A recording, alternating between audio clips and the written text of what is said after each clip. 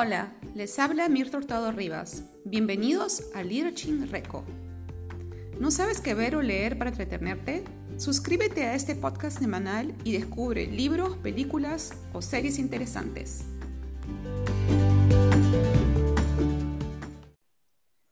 Hola y bienvenidos a otro episodio de Literature Reco. Como todos los miércoles me acompaña Mili y Miguel. Hola chicos, ¿qué tal? Hola Mirta, ¿cómo estás? Hola Miguel. Hola Mirta, hola Mili, hola a todos. Genial, pues una vez más, ¿qué cosa vemos? Y como siempre, seguimos adictos a Netflix. Creo que de nuevo hemos escogido algo que podemos ver en Netflix. ¿Quién quiere comenzar? A ver, hola a todos. Yo quisiera iniciar comentándole lo que hemos escogido para hoy. Y es una super serie que ha sido reconocida, premiada, no solamente por las actuaciones, el guión y la producción, sino porque está basada en hechos reales y que han sido muy importantes para varios países.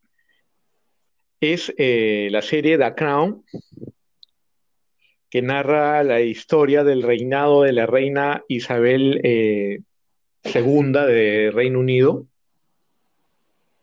que es en este momento el reinado más largo que ha habido en toda la historia. 67 años de reina, recibe el reino teniendo mucho menos de 30 años de parte de su padre Jorge, quien también recibe a su vez el reinado de su hermano Eduardo, ¿no? Que renuncia, abdica al cargo.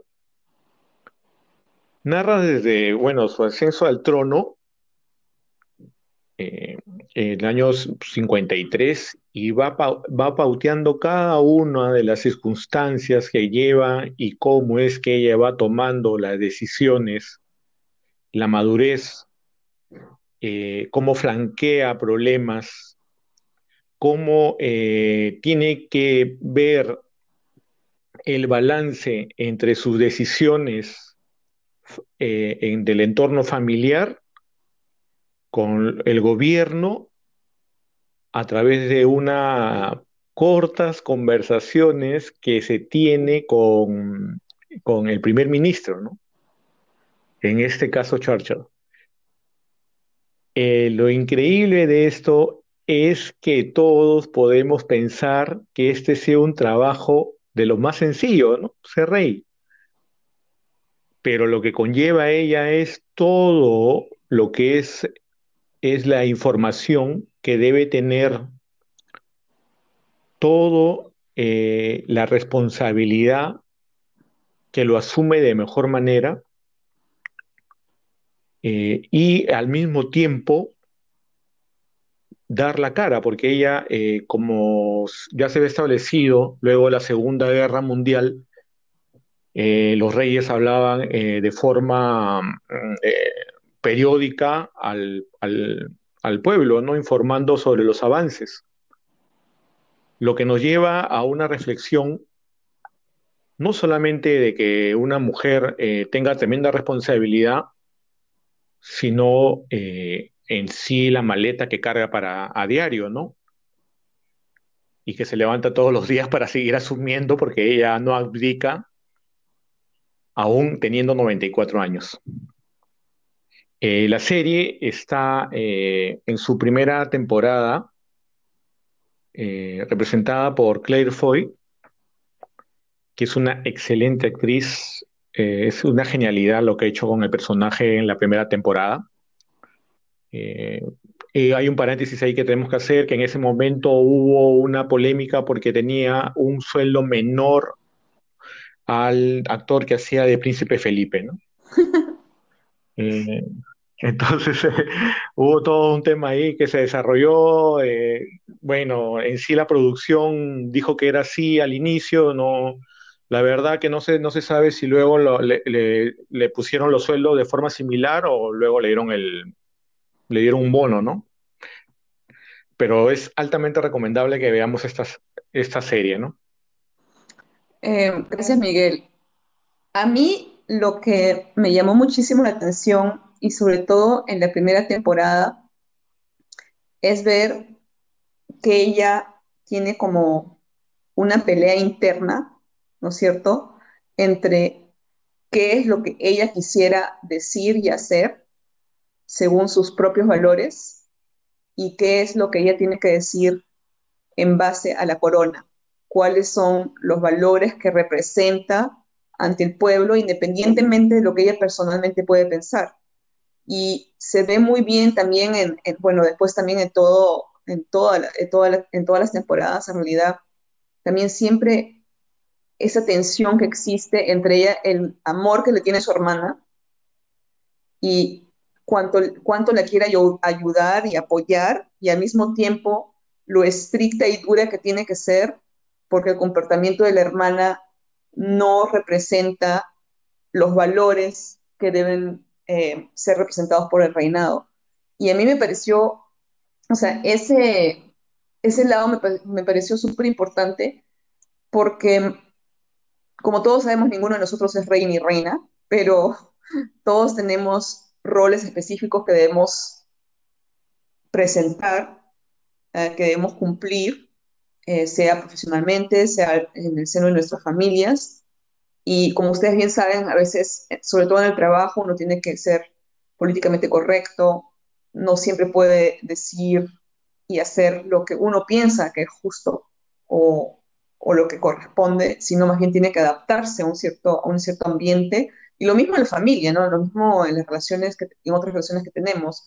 No todos somos tan libres como por poder hacer lo que queremos. Y justamente como tú bien lo dijiste, Miguel, uno piensa que cuando uno es rey o reina, pues en ese momento uno tiene todos los derechos y que por lo tanto podría hacer lo que uno le da la gana y lo que a uno le parece. Y sobre todo en el caso de ella, sobre todo cuando es muy joven, uno se da cuenta que está siempre debatiendo con ella misma. O sea, se ve en la actuación misma, o sea, en la fisionomía, en todas las cosas, se ve esa pelea interna y a mí me pareció sumamente interesante ese aspecto porque creo que nos podemos identificar todos en roles pequeños, mayores o los que sean, como esa, ¿no? Ese tiras para un lado, tiras para el otro y al final tienes que decidir por algo. Mili, ¿tú cómo la ves y por qué te gustó a ti esta serie? A ver, ahí hay varias cosas, ¿no? Ustedes hablaban de los roles que tenemos que ella quiere cumplir o las ideas que ella que tiene como mujer, como familia, pero a la vez también tiene ciertos roles como reina, ¿no? Esa dualidad, de repente hasta contradictoria en ciertos momentos, ¿no? En lo que quiere, siente y entre lo que debe hacer, yo creo que se ve reflejado en la vida de casi todos, ¿no? Aparte, es muy importante el hecho de que es la primera, o sea, reina que tiene tanto tiempo de gobierno, ha visto pasar tantos presidentes, ¿no? Y se ha adaptado ¿no? A diferentes gobiernos, diferentes situaciones, ¿no? Diferentes aliados, hasta enemigos, porque dentro de la política en sí, aunque la monarquía no parezca, también es parte de ese medio político que se desenvuelve en el Reino Unido, ¿no? Eso es importante también. Otra cosa que también creo que es importante es el costo, ¿no? Ella quiere mucho a su hermana, como dijiste tú, Mirta, sin embargo, le llama mucho la atención, ¿no? Entonces, creo que por ser reina dejó su rol de familia, de madre, de esposa de lado por dedicarse a su... ¿Cuántas mujeres solo pueden ser o exitosas en el trabajo o exitosas como madre, pero bien difícil que sean exitosas en los dos? Siempre va a haber en algún lado o en algún rol alguien que critica, no, pues que ella trabaja mucho, no, es que ella no trabaja, solo se dedica a sus hijos. Entonces es como que para las mujeres es mucho más difícil mezclar esos roles y ella sí es una reina que se ha adaptado, ha luchado, había logrado varias cosas, pero creo que al costo de su familia, ¿no?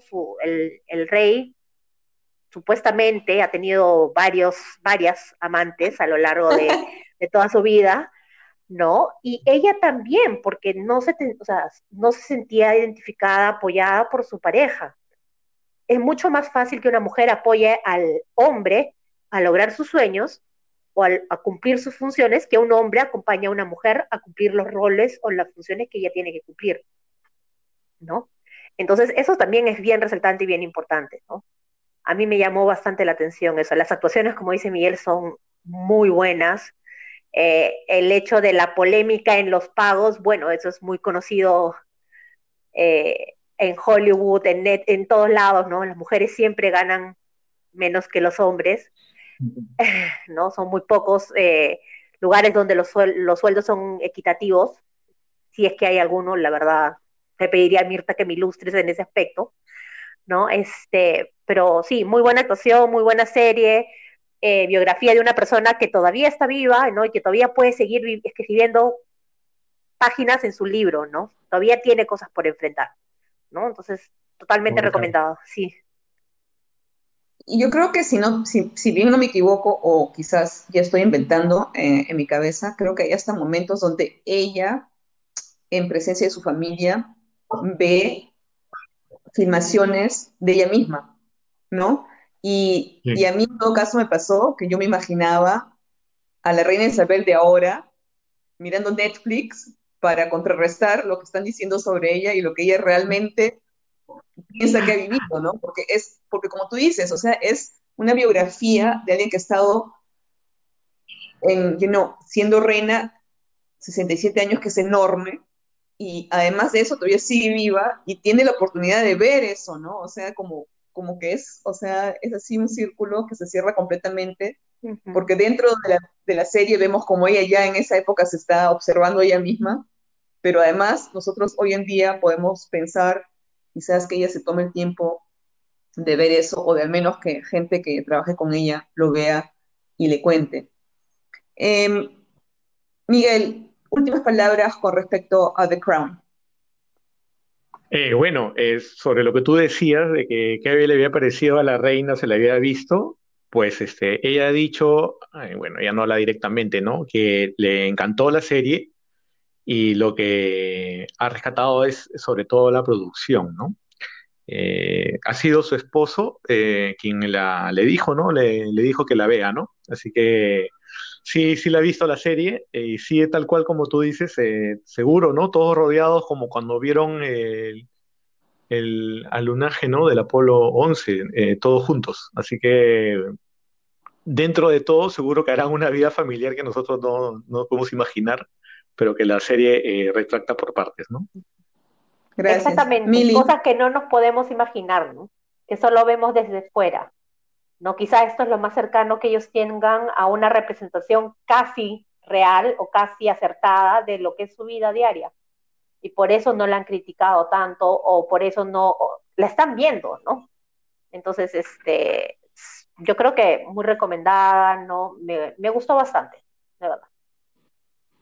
bueno, yo por mi parte quisiera resaltar que para todos aquellos que tienen hijos que no les gusta la historia, que no quieren leer libros de historia, esta serie es buenísima porque en realidad pasa casi 60 años de la historia mundial y la pueden aprender los chicos viendo algo que les parece entretenido y al mismo tiempo, como justamente venimos de decir, pues vemos a Churchill, uno de los dirigentes más importantes de la época moderna, vemos la Segunda Guerra Mundial, pero también vemos justamente el aterrizaje en la Luna, y o sea, hay X eventos que en realidad forman parte de nuestra historia y que yo creo que hoy en día cada vez se enseñan menos, o al menos se recuerdan menos, y que por lo tanto trámite esta serie, que sí, es entretenida y por lo tanto evidentemente está hecha para nosotros estar entretenidos, pero que tiene mucho de histórico y mucho para reflexionar cada vez que uno piensa en esos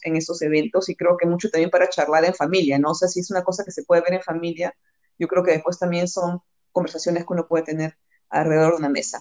Pues Ujú. muchísimas gracias a todos. Los vemos el miércoles próximo.